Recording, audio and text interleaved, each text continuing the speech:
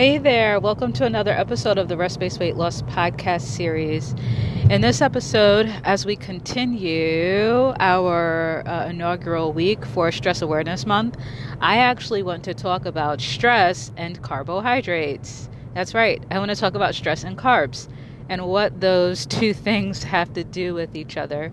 But in case this is your first time listening, my name is Lene Urban. I am a certified nutrition consultant. I'm a stress management coach. I'm a lifestyle coach.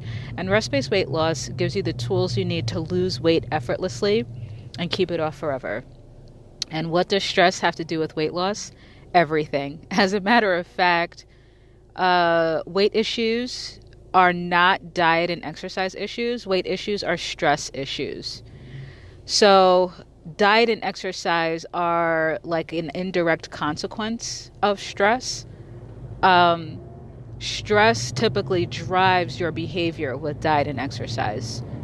So the mediator between you and the things that you have to do in order to lose and sustain weight, the mediator is stress. If your stress is out of control and if you're completely out of balance, then you're not going to be able to do the things that are required to lose and sustain weight loss. This is what I discovered 5 years ago when I began the weight loss journey that ended all weight loss journeys.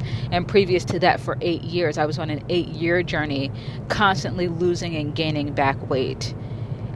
And part of the reason why I couldn't sustain any weight that I lost was because I was a stress eater. I was an emotional eater. And stress and my emotional addictions to food, they constantly sabotaged any protocol, any strategy that I put into place. So when I discovered just how much stress triggers and sabotages all weight loss efforts, I knew that I had to get into the weight loss space, become a weight loss coach, and teach as many, especially women, as possible about this impact, about this link. So if this is your first time listening, I would definitely encourage you to subscribe, to follow, especially if you are someone that has tried it all. You've literally tried everything, and you're nowhere closer to your goals than you were when you first started trying. This podcast series is for you. Okay, so let's talk about then the link between stress and carbohydrates. It was so funny. I posted an infographic. I posted an infographic on Instagram, which, by the way, if you are not following me on Instagram, please do, at Operation Fix My Life. I post a lot of great tips and tricks and inspirational nuggets there. So go ahead and follow me on Instagram. But last week, I shared a post on Instagram it was a really great post that had just an image of different types of food and different categories that I thought were just fantastic foods that you could eat just to like detox and clean out your system. Foods that actually make for just a great way of living, just a fantastic, just overall healthy, like nutritious, just style of eating. And each of the different food groups were listed under the different macronutrients, like, protein and carbs and fat, etc. And listed under the carbs category was fruit. Fruit was listed under carbs. And I had someone comment, why the heck is fruit considered a carb? And maybe I'm putting a tone behind her comment that actually doesn't exist. Because, we do that. We do that when we read like social media posts or we read emails. And it's so funny when I talk to someone. I'm going off on a tangent a little bit here, but it's so hilarious when I talk to someone that's venting to me about an email communication between themselves and another person, where they will, when they're describing the email to me from the other person, they'll like state the email or summarize the email in the tone of voice in which they read the email.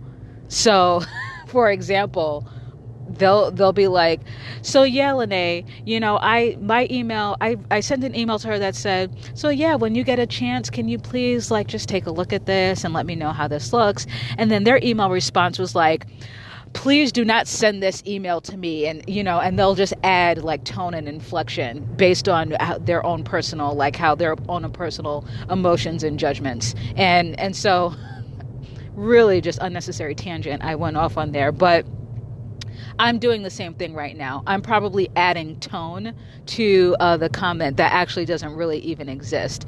But the fact that she just phrased it, why the heck are, fruit considered a carb? The tone that I picked up from that comment was basically that she believes that carbs are bad. And the reason that I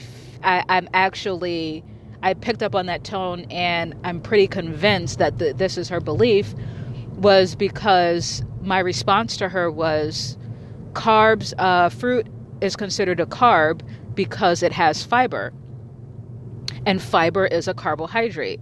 And then her response to that was, but fiber is good for you.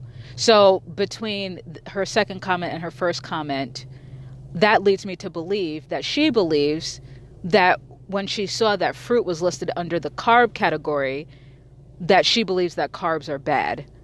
And that just kind of goes along, right? The term carbs, you mentioned carbs in the weight loss space.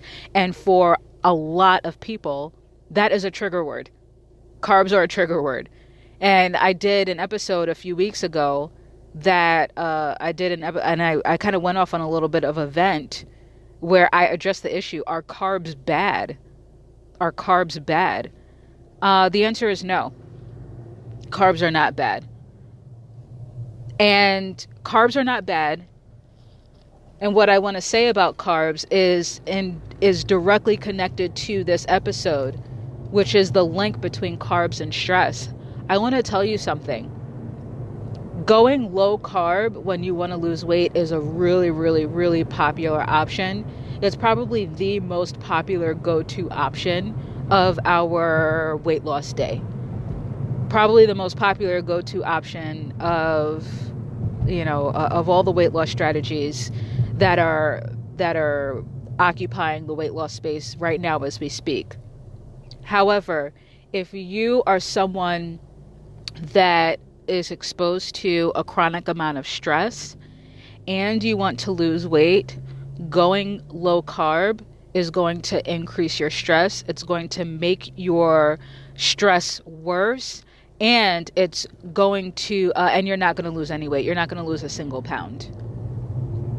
If you are constantly exposed to a significant amount of chronic stress on a regular basis, if you try to cut carbs out of your diet, you will make everything worse.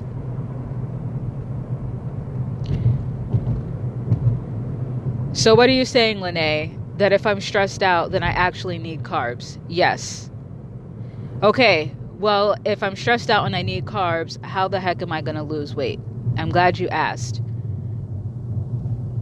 I want to just really briefly address the term carbs, and I want to define what I mean by carbs, or what we all should mean by carbs. And by the way, with that Instagram post, the comment that I left under the person who asked that question about fruit being considered a carb, my last comment was, we all need to just redefine and relook at the way that we treat the term carbs, because vegetables and fruit are considered carbohydrates. Fruits and vegetables are a carb. And if you believe that carbs are bad for you, if carbs are bad for weight loss, then you unwillingly believe that fruits and vegetables are bad. So when I use the word carbs, I am only and specifically referring to the simple carbohydrates that are made in factories. Processed simple carbs that were created in factories, not the carbohydrates that are made from the earth. Carbs that are made in factories, anything that you can find in the aisles, the middle aisles of a grocery store. Your bread, pasta, crackers. I don't care if it's wheat, whole wheat bread, whole wheat pasta, whole wheat crackers. It's a carb. It's a carb is a carb is a carb. And some people argue, yeah, well, if it has whole wheat in it, so it has fiber. But I'm telling you, the amount of carbohydrates, it doesn't balance out the minute, like the very small, minute content of fiber in it that will allow you to sustain satiation and satisfaction in your meal over an extended period of time, which is what fiber is supposed to do. The reason why fiber is so good for you is because it helps you feel fuller longer. However, when you have like whole wheat bread as opposed to just white bread, whole wheat bread is healthier for you because it has fiber in it. Yes, but it has so much more of the simple carbohydrate rather than the fiber.